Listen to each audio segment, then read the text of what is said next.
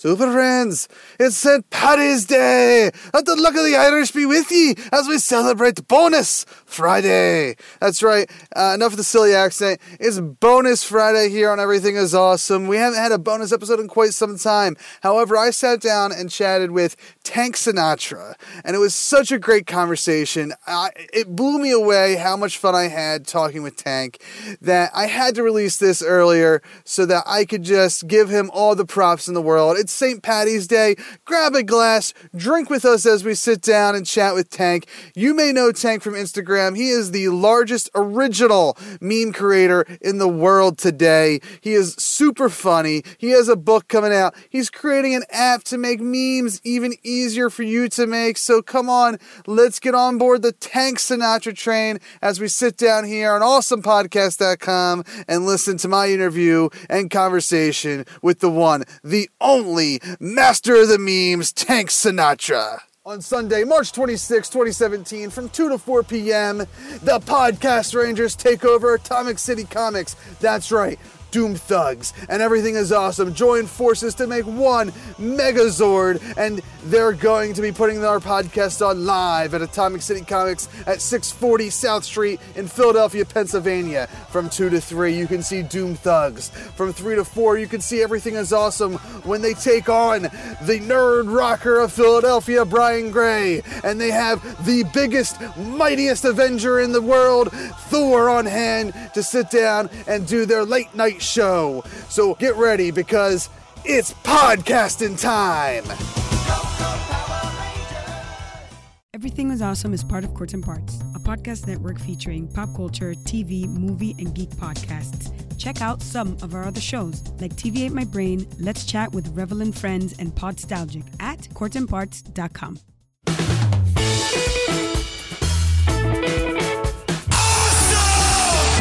Awesome. Just tell people they're awesome and mean it. Awesome. Awesome. Awesome. Did you have an awesome time? Did you drink awesome shooters and listen to awesome music and then just sit around and soak up each other's awesomeness? Awesome. Awesome. Awesome. That was awesome. You guys are awesome. No. You're awesome. No. You are awesome. Sir, you are awesome. Seriously. Awesome. Awesome. Awesome. Everything is awesome. Welcome to this week's edition of Everything is Awesome. I am your host, Kev, and this is the show where we sit down and talk to awesome people about awesome things. This week's guest is, I think, unless you count other podcasters, our first, real internet celebrity is, I guess, what you would call this industry. I'm not sure. It's something that we all use, we all repost, and he's one of the most, if not the most, reposted meme generator in the world. He makes original content, original memes, and I'm just really excited to dive into how this happens as in your life. Please welcome to the show, Tank Sinatra. Thank you for being on the show, Tank. Thanks for having me, man. I appreciate it. Good to be here. Yeah. So let's start off with where you're from. We before we started the show, we kind of got into where we're from, but you're a fellow East Coaster. Yep. So where did you grow up? I grew up in a town called Comac, Long Island, which is in the dead center in the middle of Long Island. Okay. So I'm about an hour outside of Manhattan and an hour and a half to literally the end of the island of Montauk. Okay. Yeah, I used to the first adult job I had after Staples was installing point of sales for gas stations. And a lot of the Hess gas stations out in Long Island were all me. I was out to a lot of them. So, oh yeah, I used to spend a lot of time in Long Island. And Montauk, that name sounds familiar, but that's about it. It's been over 10 years. But I'll tell you, from Philadelphia, the drive once you get past Manhattan, I love that drive. I love it's cool. Long Island. Yeah, me too. I actually live in a little town called, and we share this town, Levittown. Oh yeah. I don't know, and I've never visited Levittown, New York. and I've always wanted to. Because, like every time I drove by, I was like, I really need to see if like the sections are the same. Is that a Levitt project also? Or yes. Is it just, oh wow, yeah. So you built them for vets after World War II. Yep. Yeah, same thing up here. Yeah, so I think he had a hand in a little town called Fairless Hills, which is right next to us. But yeah, no, definitely Levittown is Levitt. Yeah, and I think there used to be a third one down in Florida that they renamed. But that's my Levittown history for whatever reason. Nice. I've always been fascinated with the fact that there was another one. Yeah. Yeah. So, what I see growing up in Long Island, or just in general, like how do you go from kid growing up in Long Island to like meme generator? Like that's a weird occupation. Yeah, it's my love affair with comedy goes way back to when as long as I can remember. So whatever form comedy has been in my life, it's always been there in some fashion.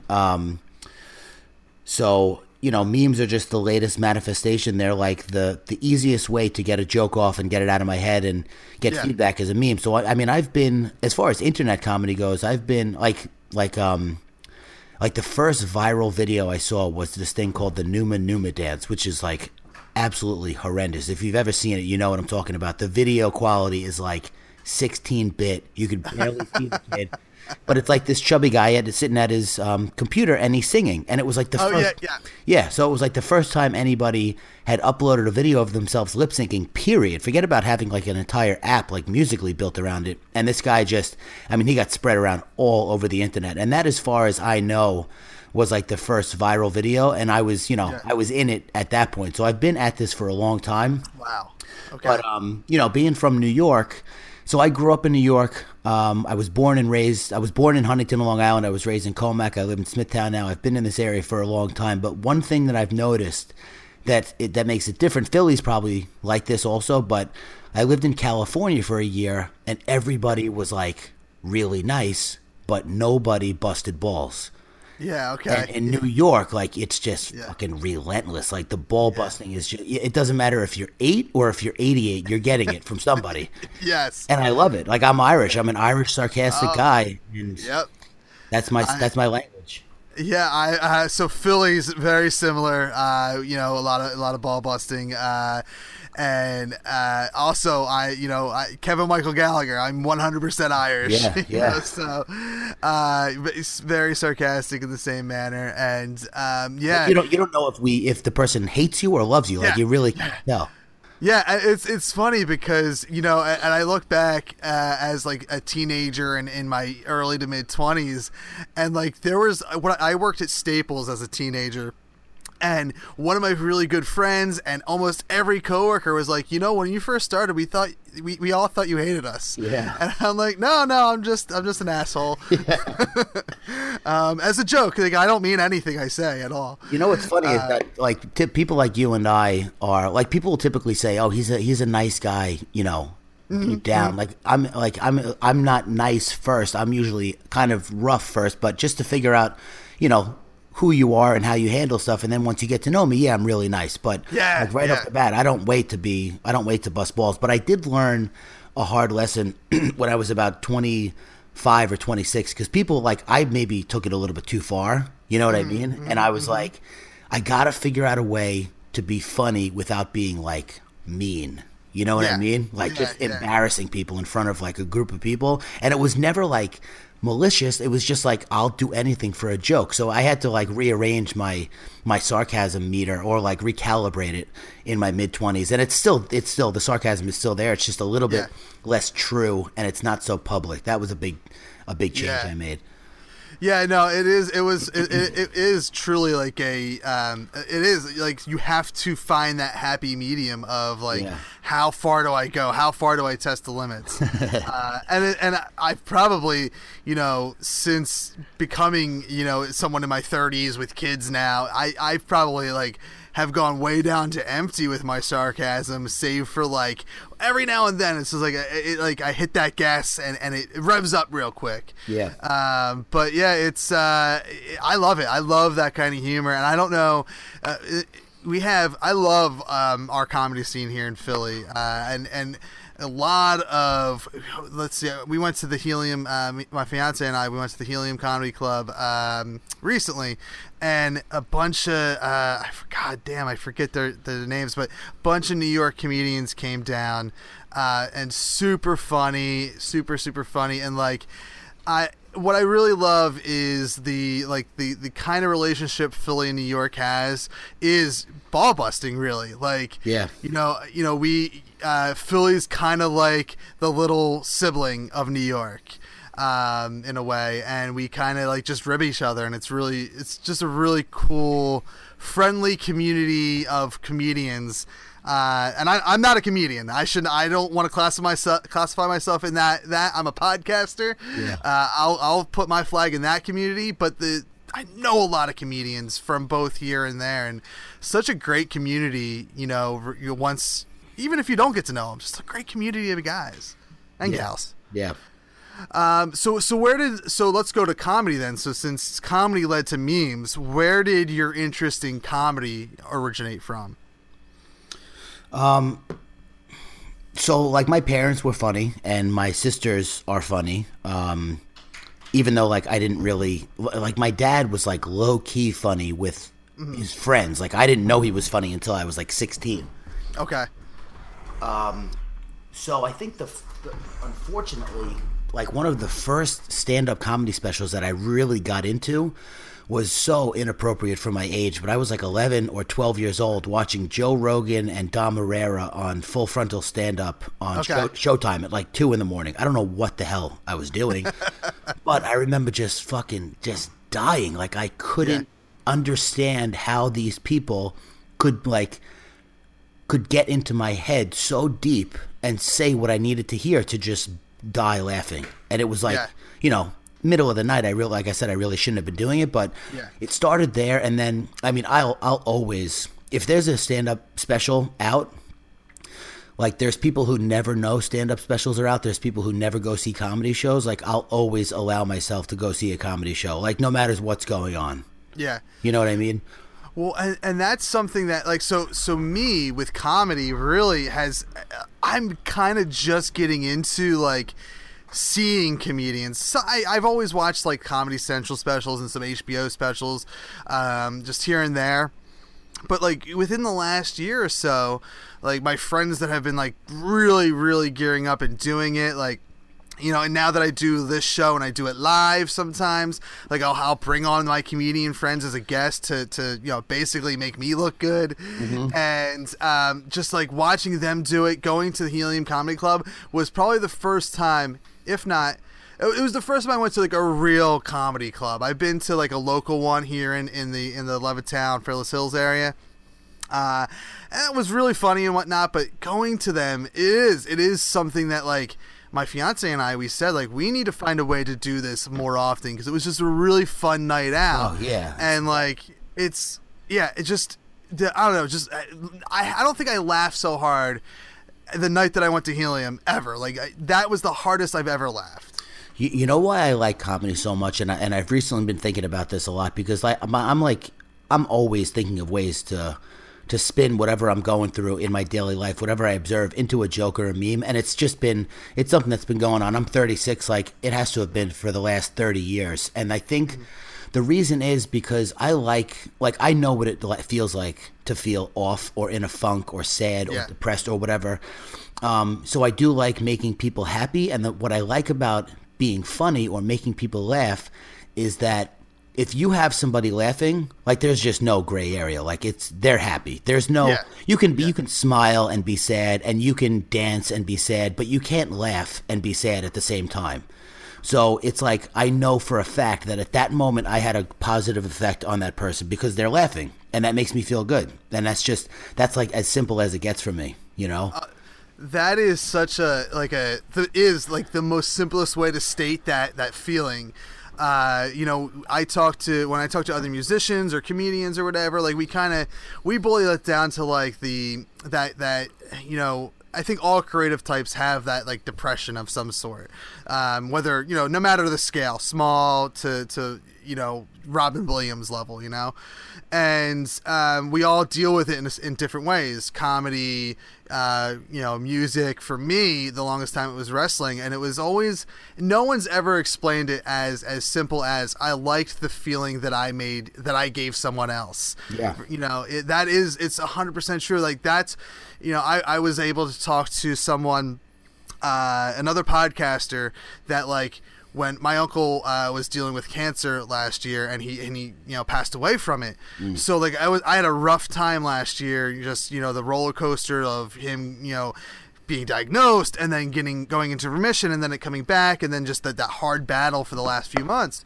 And I one of the podcasters that I listened to like really, really helped me out, and I was able to have him on my show and say, hey, I know this isn't why you do it, because I'm one of you, I'm a podcaster, but thank you for making me smile and laugh, for an hour at a time, because it made me forget how shitty life can be.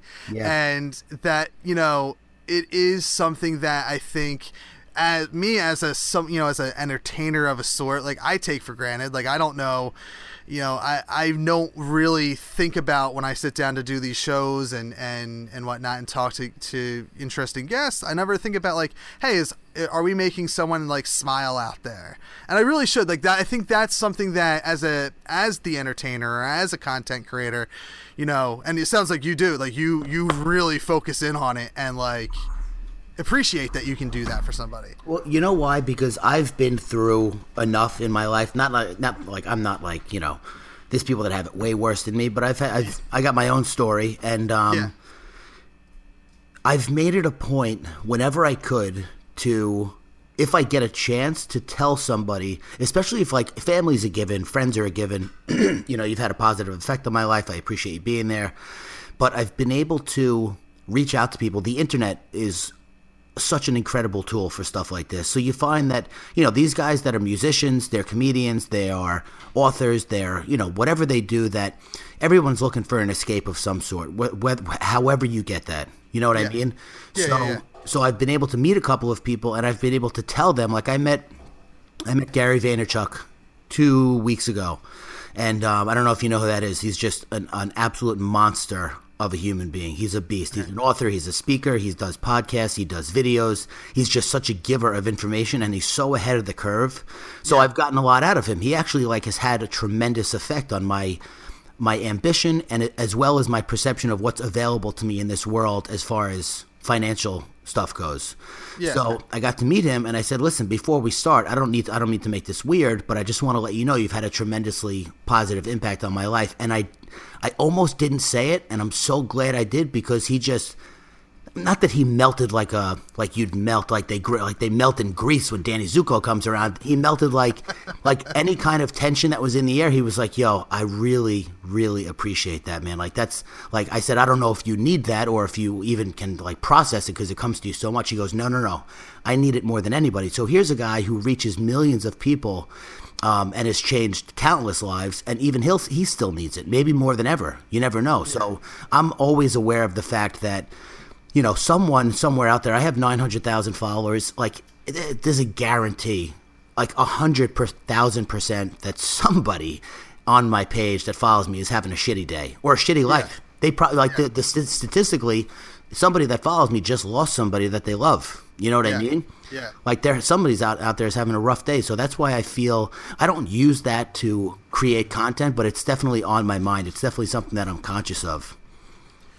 Yeah, and I think it's just something that, everyone that's a content generator, whether it be comedy, music, or whatever, just needs to be aware of. Like if I'm going to walk away from this interview, which is, it's weird. I don't usually walk away from interviews learning something really, except for just having a good conversation. Yeah. But like, that's something to like, and I'm trying to now, like that's like as part of our year 2 of doing this podcast, it's like, let me take something away from each interview. That's a positive experience. And that's something that I think I can take and walk away is like, before I do a show or while I'm like out there tweeting or promoting or whatever, like think about, you know, hey, maybe I'm changing someone's life, and like, let me make sure I pass, you know, kind of pay it forward. Yeah. And make sure I let other people know. And listen, it doesn't need to be in like a permanent life-changing way where that person is never the same after the podcast. Like, they're just mean, dude. Like, I'm not delusional, but if somebody's having a rough day and they get a 3-second break from that because they're on my page, cool. Like, I did my job today. You know what I mean? Well, yeah, and that's exactly, and being someone that was that guy, you know, last year, like the end of 2016 was just like a shit year for me and my family, and you know, I was, and thankfully, you know, like you did with your guy there, I was able to talk to my guy and say like, thank you. And that is like, it is a great feeling to do. And priceless. Yes. And I know, like, based off of who I am in this podcasting community and based off who they are in the podcasting community, they probably even forgot about it by now. They may have forgotten about me saying it, but like during the conversation, it meant something to him, and that's that's great. I doubt it. I would guarantee that, because see, what happens is we talk so much, like you and I and people like us that just create so much. Somebody will say, oh, that meme that you made me happy, and I'm like, yo, I have no idea what you're talking about. But just because I don't remember what made them happy, like I remember them coming to me and saying that I had a positive effect on them. So if you're doubting that this guy remembers that, doubt no more. I guarantee you he doesn't, you know, I'm sure he doesn't have a shrine built to you in his house, but he should. It just goes in the bank. Like, we're all trying to, you know, live this life and make a small difference, and whatever kind of deposit you can make in that bank, you'll put it in. So I'm sure it's in there. Yeah, and so I do want to I want to hit on a couple more things. Yeah, we're getting deep. Yeah, I know. It's funny. These conversations always go in a weird direction. I had one conversation that was just about like Game of Thrones and acting that went into a very serious conversation about women in film, and like it got real deep. You know, sometimes this is a serious podcast. Yeah. But let's throw that out the window right now. Okay.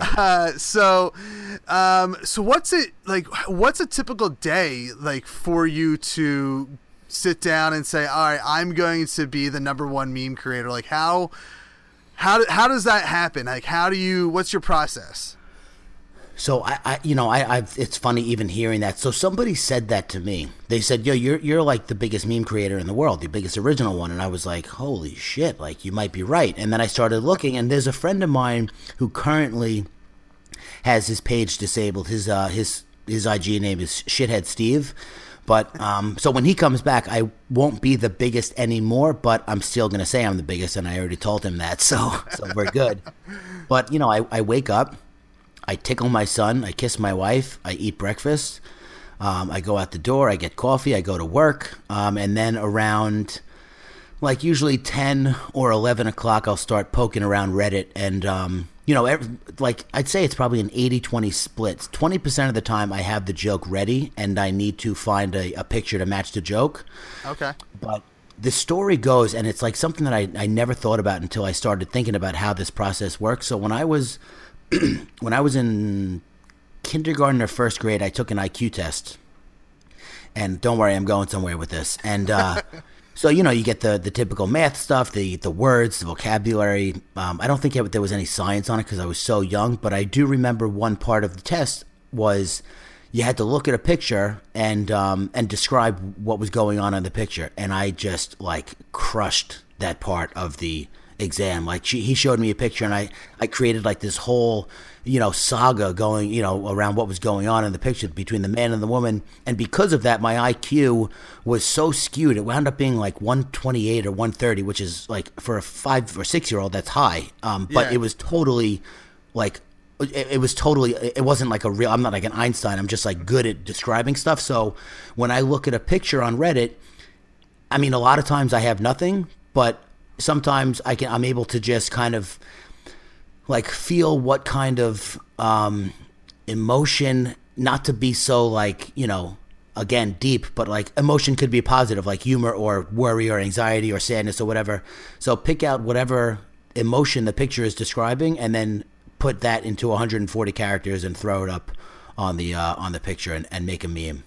It's very organic. Like I don't force it at all. that it's such an interesting form of comedy. It's like Twitter and Instagram seems like it's just like a great way for comedians to kind of like workshop their jokes. Well, you know what it is? The problem, the benefit, the pros and the cons are basically the same. The pros are that you don't ever bomb, right? Bombing, I did stand-up comedy when I was 23, and I bombed a couple of times. It is the worst feeling ever. It's so much worse than getting rejected by a girl. It's so much worse than getting fired. It's like the ultimate rejection of who you are as a person, and it's just like so intense. So the pros are that you don't bomb. The cons are that you don't have delivery, tone, and timing to bank on. So you have to nail it in the words. Like the words have to be funny, and they also have to be concise because there is no setup and there is no punchline. It's kind of like the picture is the setup and the caption is the punchline, or vice versa. You know what I mean? Oh, wow. It's real quick. Yeah. That's, you know what? It's funny, as a non-comedian, I've always just seen my comedian friends like kind of throw pitches out there on Twitter. I always kind of assumed memes made themselves. Yo, you're absolutely 100% in the majority. I'm sorry to cut you off. No, that's fine. I was talking to another friend of mine who makes memes, and ABC Nightline did a special on me, which was like surreal. It was like, I feel it was unwarranted. Obviously it wasn't, because they did it and then they aired it. Yeah. But he said he's happy that the people that make the memes are starting to get some attention, because the majority of the internet thinks that memes just originate out of nowhere. And it's very common. It's not, and it is like I love when these new forms of anything, like new media, new forms of comedy, I love when they start to get recognition. Like podcasting is kind of like we're starting to get recognized as a serious podcasting has been around for so long. It's been like by name probably 10 or 11 years. Yeah. And we're finally like showing up in TV shows. We're finally showing up in movies. We're finally, the masses are listening. Like Serial did a wonderful thing for podcasts by, getting everyone to listen to it, really. Yeah. But like to hear that, yes, podcasting, or like I'm a meme creator, which is now like, okay, this is like a serious form of comedy. Like this is a legitimate thing that you can do. I love seeing that happen, because I've been doing this for 10 years, podcasting, and it is something that to see the things grow from its infancy and be taken seriously just means that we finally made it. Like we're the geeks that are taking over the world finally. Yeah, and wait till 30 years from now when you look back and you're able to say I was there in the beginning. I'm serious. It's just it's only been 10 years. 10 years in internet time is eternity, but in real life, it's a decade. Like it's your 20s or it's your 30s. They come and go in a blink of an eye. So when you're 50 years old, 60 years old, sitting talking to your grandkids, you're going to say, I was the first podcaster. You're just going to lie right to their face, because there's no way for them to validate it. Yeah. I'll tell them I was the biggest Instagram page ever of all time. Ever. Yeah. It is, and it's insane. I just interviewed someone who's 18 years old and they're a podcaster. Wow. And I'm like, it's like you literally have grown up with it. Like when you first could realize what things were, podcasting was around. Yeah. And like it's insane that like the new generation, because I'll be 33 this year, so I'm only a little younger than you. Yeah. And so like we grew up, like we still had VHSs and we still had all this analog media to entertain us, and the fact that like we are witnessing like this huge boom of entertainment in the form of YouTube and of podcasting and of memes. Like I before booking this interview and knowing and speaking to you, I don't think I would have ever called meme creating like a form of comedy, but it's I know, it's amazing that that's what it is. Like I'm so happy that I know it now. Well, you know what? I think most people, because memes are like, listen, I make memes and I love memes and I hate memes. You know what I mean? Yeah. Like the majority of them, and I'm not trying to dog my followers, but like So just to plug something real quick. So we're making a meme is like a little bit of a process. It's like a 4 to 5 app process depending on where you start and where you want to finish. So we're making an app to make it a 1 app process. So it's streamlined completely through the app. And the name of the app is called Momus, and that's about as brilliant as it gets. And I did not come up with that, but one of my co-creators with the app figured out that Momus means or was the god of satire. So I just wanted to put that out there because it's like one of my favorite things. It's one of the most like meaningful things that's ever happened in my career is that like this thing is just so perfect. So I'm basically giving away the keys to the kingdom, and some of the meme creators are like, yo, you can't do that, bro. Like you're gonna mess us up. So I'm confident in the fact that even if somebody knows how to make a meme, the main ingredient is humor. And if you're not funny, then you're not a threat. You know what I mean? And that's what I keep telling them. So it's funny that, you can know how to record a podcast and you can know how to edit and you can know how to produce and all that. But if you're a boring person, like that's just your lot in life. There's nothing wrong with being boring. There's a lot of boring people out there. You know what I mean? Yeah. So there's a lot of people that aren't funny. So you're just not going to do that. Figure out what you're good at. I happen to be good at this, and I'm trying to just run it as far as I can. I'm not trying to exploit myself because I have, a whole other life, but I am trying to see where this thing can take me. And it is interesting that, memes are looked at as like just so stupid. People are like, I'm not looking at one of those stupid things. What, with the memes or the memes? It's funny because memes are my go-to response when someone puts me in a group chat. Oh, really? On a text message. I despise group text messaging, especially if I'm an iPhone user. So if you mix me in with Android users, I can't leave. No. Yeah, I can't leave. So if you want me to respond, it's literally going to be memes, and I'll just search like whatever my response is going to be. I'll just search that keyword and meme, and I'll find something, and that's what I'll respond with. So and it's funny, like I said, I didn't really think about where memes came from. I just searched them and stole them really to use them. Yeah. And it is, and I don't make memes at all. My fiance does. She has her own little a consultant company that she makes images for, and it is just going back to your app. It's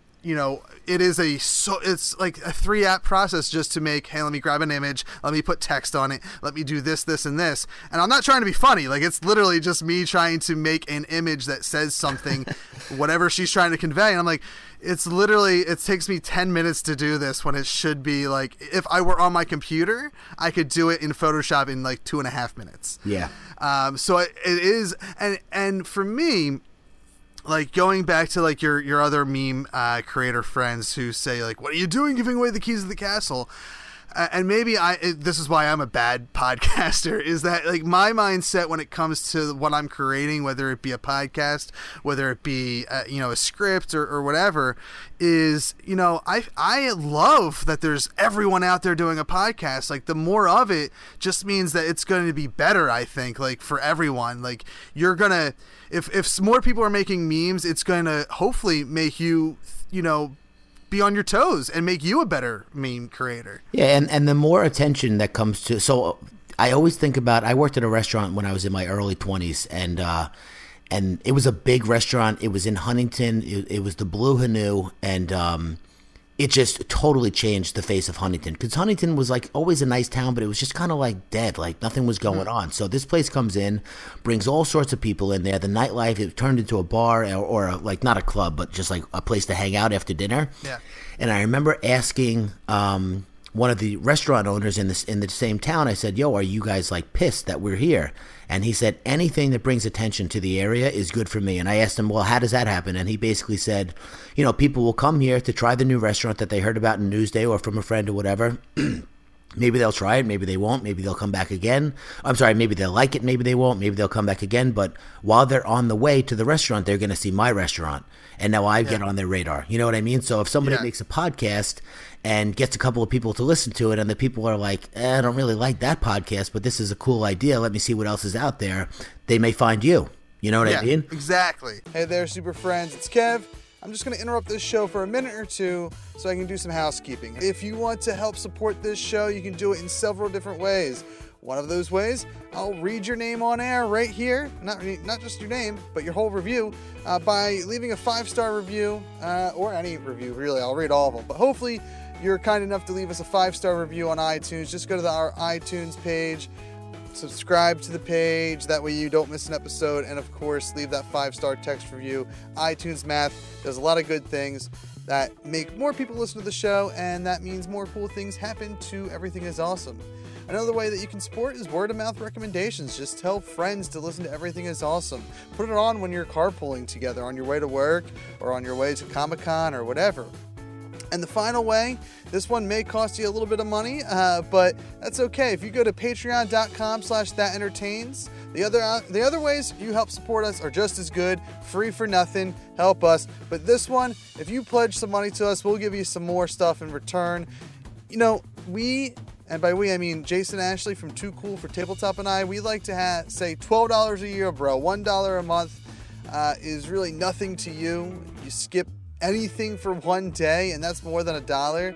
And that helps make our dreams come true, really, if I'm going to be honest. That's entertainment, which is what funds this podcast, is running a Patreon, patreon.com/thatentertains. And I mean, really, honestly, if we could hit $25 a month of support, that would be wonderful. It means bills are covered for us, and that's really all I want at the end of the day. And everything else is just icing on the cake. It means we get to do more upgrades, it means we get to create more content, and a lot of the stuff that we want to do is at least early access for you guys that pledge to us on patreon.com/thatentertains, or we'll even do some exclusive content. We're working on some things now that we're thinking of for exclusive content that we'll do randomly throughout the year and whatnot. So again, if you want to help support this podcast, go to patreon.com/thatentertains. Not just supporting this podcast, but you're supporting That's Entertainment, which means that even more content besides this podcast will come at you. We're talking skits, sketches, web series, movies, a whole ton of content that we have that we want to do that will eventually get done anyway, but with your help we can get it done sooner. If you don't want to spend any cash, I completely get it. I understand it. iTunes reviews help us tremendously, as well as word-of-mouth recommendations. Finally, you can also go to the contact page on awesomepodcast.com and subscribe to our newsletter. We're going to start sending out weekly reminders of the things that we've posted throughout the week, as well as spotlights on the guests that we've had on our podcasts. And we're also going to be sending out reminders or notifications about new things that we're working on, events that we're going to be doing, and whatnot. So just another place to get some more detailed information. We're going to try to make it unique enough for you so that it's worth us invading your inbox.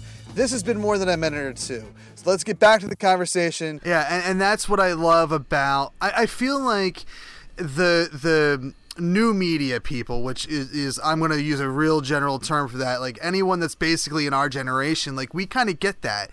Like whereas old media, where you have all these old head execs out there, like they don't understand how the world works anymore, you know? No. And I think it just, we live in such a great time. Like I love everything that we have.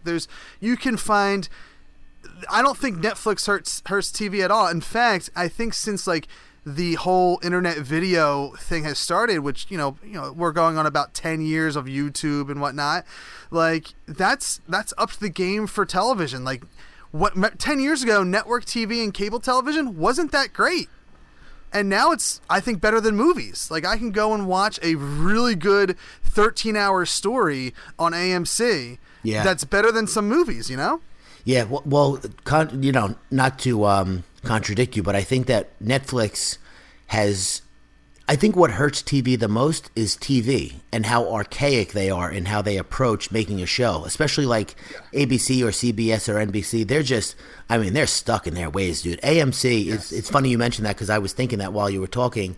AMC is like the only, The Walking Dead is the only show that I tune in to watch every week. And when it's not on, when the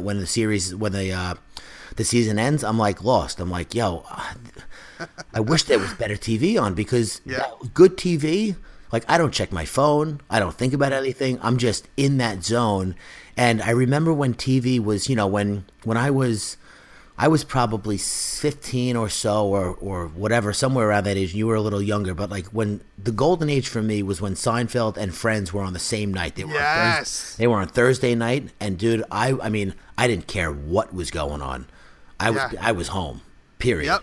Yeah, I was. My uncle was actually a huge fan of NBC Thursday nights, and he got me into everything that I really like treasure as a form of entertainment, whether it be TV or movies. Like, it all stems from him. And like, so I would be, he was only 15 years older than me. So I would be, so he was sitting down to watch Seinfeld and Friends, and I was like, oh, he's my cool uncle. I'm going to sit with him and watch Seinfeld and Friends. And yeah, I mean, that was such a golden age of television, like in that, for network TV. Yeah. It is. And then around that same time, The Real World came out, and I remember watching The Real World on MTV the first season, and I was like, yo, this is like the rawest thing I've ever seen in my life. I can't believe these people are real people. Like they're just in that was like I think the first reality television show, and that was around that same time, and it just seemed like after that 5 or 6 year period where they, Seinfeld went off the air, Friends went off the air, The Real World just became this repetitious, like, they started manufacturing the drama, and you could tell. And then YouTube came along not long after, and, all these websites hosting these videos, and it was like you had a choice now. So now you'd think TV would really get on it, but it took them, years before shows like The Walking Dead and Breaking Bad and these super engaging shows came out and just hooked you and did not let you go until the end of the series. And people, like, I don't know if you watched The Walking Dead, but dude, when Glenn died, I like legitimately cried a little bit. Like, I was upset. My wife was sick. She was like, I'm gonna throw up. I can't believe that just happened. It is, I think, it has a little misfires here and there, but it is probably. It is. I'm right there with you. It is the only show that I will watch week to week. The only time I will miss it, my fiance is a teacher, so sometimes on a Sunday night, staying up that late, she's just too tired, so we'll catch it like a Monday night instead. But that's the only time I'll miss it, is if she's too tired. Other than that, like we watch it every week. I'm a huge fan of like the CW superhero shows. I think they're pretty good. Yeah. But I'll admit, like I'm a week or two behind on them. I'll miss them. AMC is the one station, you're right, that is the thing I won't miss. And yeah, it's and Netflix. Like, Netflix is their shows. Typically, their originals are shows that I'm like, I'm gonna dedicate 2 or 3 days to getting through this season, because it's just so good. And what's worse than finding a show on Netflix, watching 4 seasons of it, and then having to wait week to week for the show? That's what happened with The Walking Dead. I was like. It was like the ultimate. It was like doing 90 miles an hour on the highway and then getting stuck behind someone going 15. Like, I wanted to lose my mind. Yeah, and I'll tell you what. I'm a Walking Dead fan. Like, I've watched it week to week from the beginning. Oh, really? And I'll tell you what. The binge watching the first 2 seasons is the better way to go. Like, that is because the first half of season 2, this is an interesting little study that I kind of conducted on my own.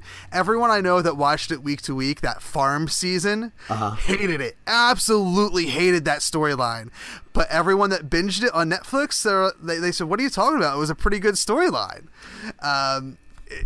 I don't know if you agree. I don't know if you enjoyed that part. But. Well, what we did is, because I know I mentioned Breaking Bad, but I've actually never watched it. I couldn't get into it. I gave it like a legit 7 chances where I was like, okay, I'm going to sit down and I'm going to watch this. And I just got so annoyed with the fact that he wouldn't take the money in the beginning. I just couldn't suspend disbelief to the point where, like, okay, dude, so your friend who you started a company with is rich, and he wants to give you money, but you're going to start cooking meth, and you're going to go that route. Okay, yeah, no, there's no way. So, not that zombies are realistic either, but so what we did, I was able to not able to suspend disbelief for that, but zombies, I'm all in. Yeah. So what we did is we took a different approach. We started on season 4.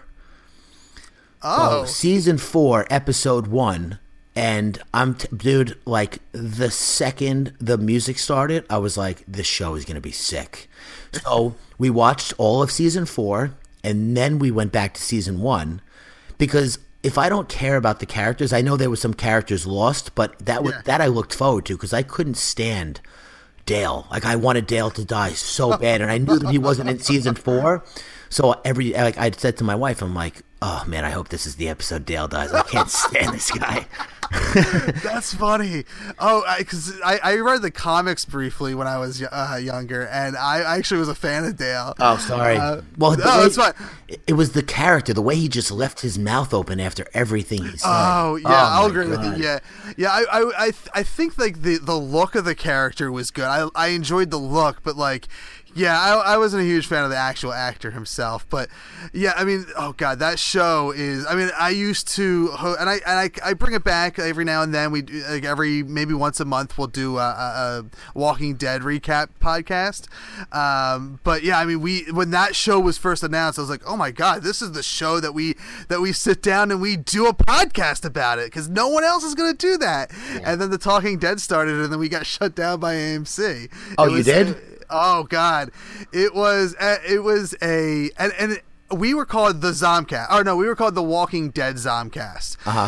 Mind you, there was a podcast out there called the Walking Dead Podcast, not by AMC, and somehow I guess we got on their radar. We there was this. Did you ever hear of this service called Stickcam? Yeah, I think so.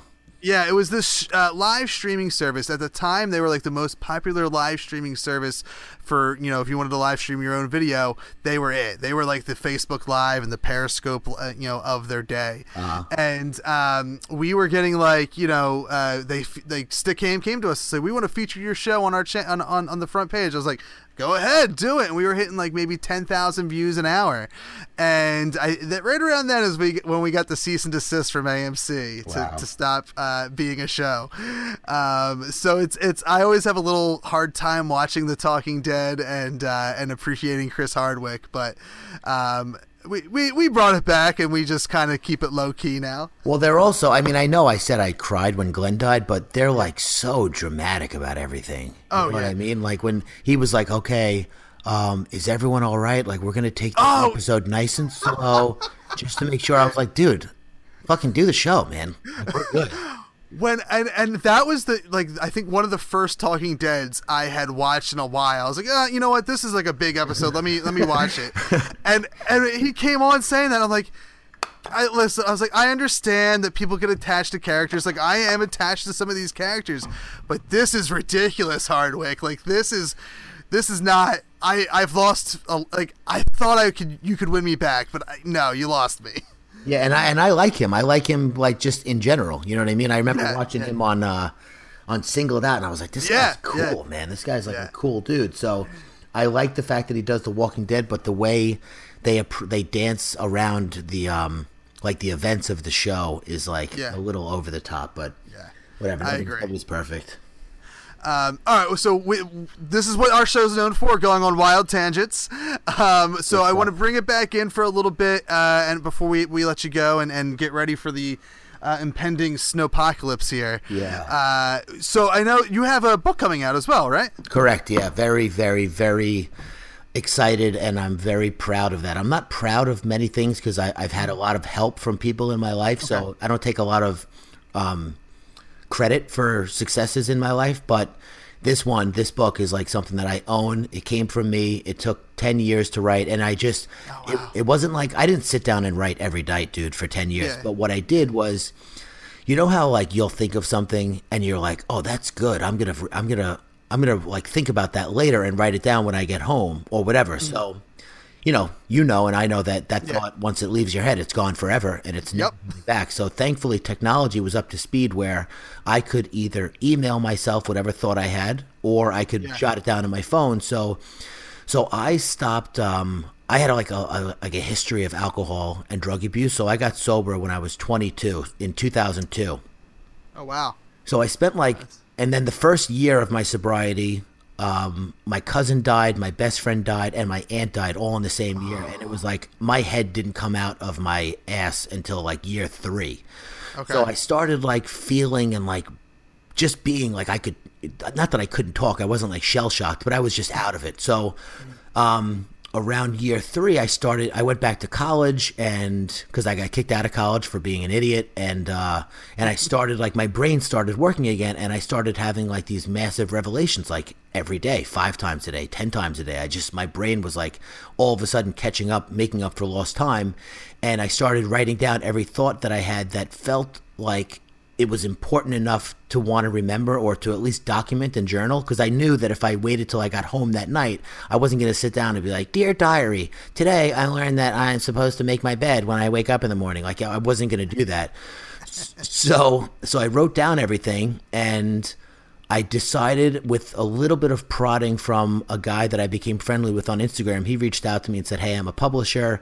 His name is Ben Allen. He's been like a tremendous, tremendous help through this whole process. He just kind of like, made it happen. And now the book is here. And my main motivation, I said to my wife, I'm like, this is like, it was so much work. It took us a long time to get it together, even after we decided to do it. So it was like so tedious, and so the editing process was, oh my God, dude. Like, it was just so hard. So, but there was 2 things. One, I wanted to be able to hand this book to my son when he turns like 14 and say, "Yo, like, here's everything I know about life." Or if, God forbid, anything happens to me, this book is there to like serve him, because I spent a lot of time trying to figure out how to be a better person, how to appreciate what I have, how to be good in relationships, how to be a good husband, a good family member, a good friend, how to, approach situations differently that give a lot of people trouble. So like relationships, my relationship with food, my relationship with what I see in the mirror, my body image, my relationship with money, work,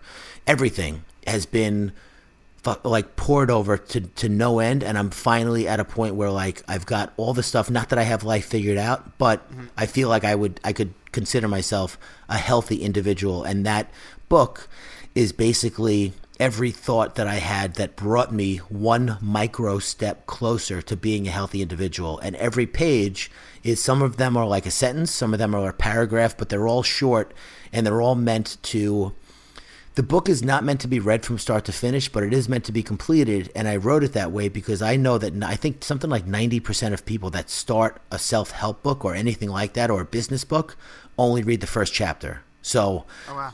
Because you figure if you're picking up a book that's a self-help book, you're probably in some kind of emotional pain, right? Mm-hmm. Yeah. So you pick up the book and you start reading, and then you get relief, and then you're like, yeah, I figure like the rest of the book is probably just more of the same, even though it's not. So this book is really meant to be like, my thought process was, if you read a book and you take away one thing from that book that like you take away for life, that was a life-changing book. If you take away 5 things, that book is like even more life-changing. So in this book are 207, like I call them light bulb moments that I had. And if you take away 10 or 15 or 20, like, I did my job just on Earth. Like, I can chill for the rest of my life if that happens. That's what I feel like, even though I'm still not going to. That is such an interesting and like cool approach. That's like, I think unique. Like, that's the most unique thing I think I've ever heard for putting out a self-help book. And that's so that's what the theme of the book is, to help others, I guess, right? Yeah, so it's written for people like you and me who are, I guess, I don't know if you're a millennial or not. I think I was like right on the cusp, but anybody who's like what I call a quasi-adult, where you're like, you have bills, but you're still a bit of a moron in some areas. Yeah, okay, yeah. Or you're like, oh, I'm 25, I should be here in my career by now. Or I'm 30, I thought I'd have kids by now. Or I'm 32, I thought I'd be married by now. Like, all those, I'm this old, I thought I'd be this way by now. Those are the people that I want to read the book, because whether you like it or not, you're exactly where you're supposed to be. There's just no arguing with that. You know what I mean? Yeah. So it's meant to give a little relief to people who are possibly feeling a little lost, or like, their curse in life is that they're never going to have a good relationship. Fuck that. Like, no, sorry. That's not your curse. That's the habits and the patterns that you've built in your life to this point have left you in a place where you've never had a healthy relationship, but you can do it. You can lose weight. You can make money. Like, this stuff is not privilege to certain people. Obviously, certain people are set up better for success in certain areas of life, somebody with a high metabolism or a trust fund or whatever, but you can do it. Like, you can be the best version of whatever, of who you are in all those areas of your life, and whatever that looks like to you, I want people to know that that's available to them. It's not, nothing's out of reach for anybody except, like, you know, you can't jump to the moon. Okay, cool. I'm not going to be in the NBA, but you can be happy. Yeah. Now, that's really, it's funny because, like, as in my 32 going on 33, I don't consider myself a millennial, by the way, at all. Like, I feel like I'm on that cusp too, because, like, right now it's like, oh yeah, like, I get social media, but then there's Snapchat and I'm afraid of it. Like, I'm finally at that age. Sucks. Snapchat sucks, dude. I remember it first came out, and I was like, I don't understand it. I worked at this consulting company a year and a half ago, 2 years ago, and there was like I was 30 at the time, and there was like a 22-year-old social media person, and they're like, oh, you got to use Snapchat. I'm like, I can't. I don't.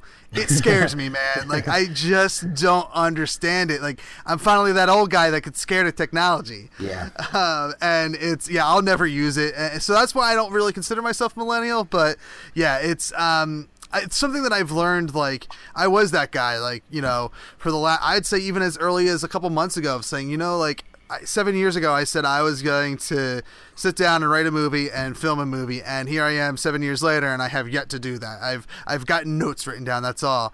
And it's like just doing this podcast actually has been like my version of your book, because I get little snippets, like I said earlier in this interview, of people saying, like, just little things that I've taken away, and it's like, you know what, like, I just because I haven't done it yet doesn't mean, like, I have time. Like, there's, you know, don't use it as an excuse to not, like, to just keep putting it off, but, like, don't be down on yourself that you haven't done it yet, because I have time. Tim Miller directed Deadpool at the age of 50. If he can do that, then I can figure out my fucking life at some point. Yeah, you got to find the balance between YOLO and I've got all the time in the world. Yes. You know what I mean? You can't be a total moron with how you spend your time, but you know, I've always felt like if you're honest with yourself, because honesty is such an elusive characteristic for so many people, and I'm not even talking about being honest with other people. I'm talking about honesty and self-awareness and knowing who you are and figuring it out and taking the time, because it takes, like decades to figure out who you are. Yeah. Decades. I mean, I'm in my early 30s. I would venture to say I don't even know who I am. I figure it's almost like you figure out who you are pretty much near your deathbed, because you're always evolving, you know. Well, so yeah. I was just going to say that by the time you get a handle on who you are, you're different. Yeah. So it's you're always changing. Like, I'm definitely not like the Kev of 10 years ago when he started doing podcasts. He did Howard Stern podcasts. Like, he did Shock Jockey Radio. Yeah. Now, like, that doesn't interest me. Like, 10 years later, I've evolved as a person. My humor's evolved. I still can appreciate some of that slapsticky. I still laugh at some of that stuff. But, like, for me to do my brand of quote unquote humor is really just to sit down and have conversations and just kind of laugh with somebody as we talk for, you know, a half hour or an hour or whatever. Yeah. That's way more interesting than, like, the 80 years of radio we've had of the past. So, always evolving. You never know who you are is what I'll take away from life. Yeah. When people's like, I've thought this since I was a little kid. When someone, like in a movie or something, like 90210, and Brenda says to Andrea, "You've changed," and I'm like, yeah, that's what you're supposed to do. You're not supposed. What the hell is wrong with these people? What are you supposed to stay the same guy since you were 8? Yeah, it is, and it's funny because I will kind of catch myself in that, like, you know, I have a friend that you know, he's moved to DC and works out of DC, and every now and then, like, I always catch myself saying, man, like, and I don't say it to him, but, like, just to myself, like, what the hell happened? Like, we're like, why aren't we?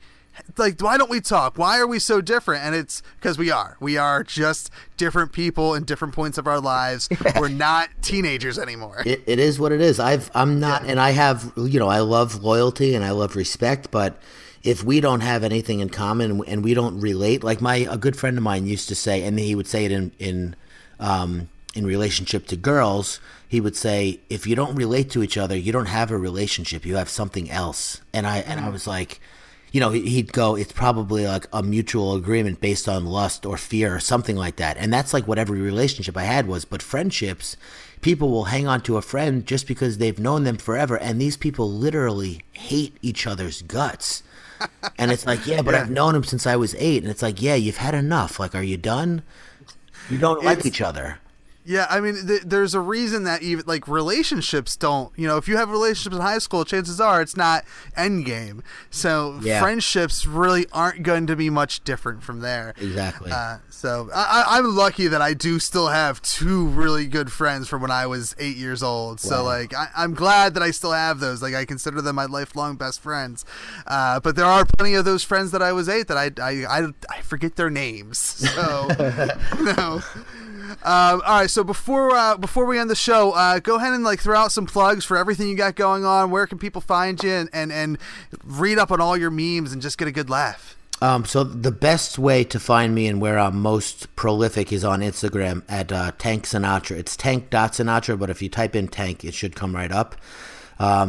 So there's another thing that I've been thinking about recently. My Facebook is where like all of my memes go, because I'll post a lot on Instagram, and if it doesn't do well, I'll take it down. But that doesn't mean it's not funny. It just means that it wasn't doing well at the time. So my Facebook is Tank Sinatra Official. My Twitter is where I make all the memes. You can search Tank Sinatra there too. The book is, God, I hope it comes out on March 20th. We're like cutting it so close to the wire, but March 20th is one of those made-up internet holidays. It's the International Day of Happiness.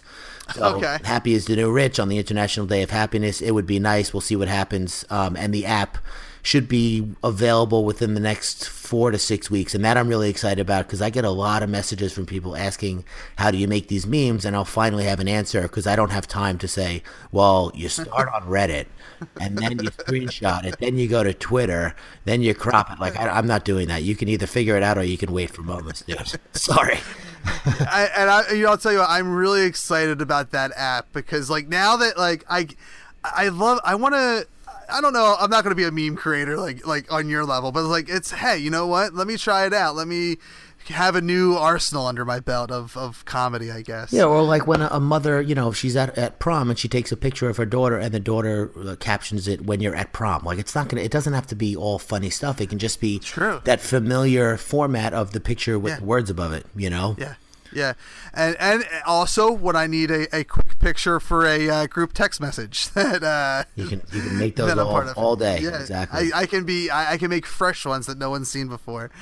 All right, Tank, thank you for being on the show. It was a really great conversation. I really enjoyed having you on. Yeah, man, it was nice talking to you too. Definitely. All right. Thank you all for listening to the show. Make sure you follow this show on Twitter at RealAwesomePod. You can follow me on Twitter at ThatNerdyKev. You can find us on the Core Temp Arts Podcast Network on CoreTempArts.com. And, of course, we're always right here on AwesomePodcast.com. Thanks for listening to Everything is Awesome. We've been awesome. Thank you for listening to the Core Temp Arts Podcast Network. To listen to more Core Temp Arts shows, visit CoreTempArts.com.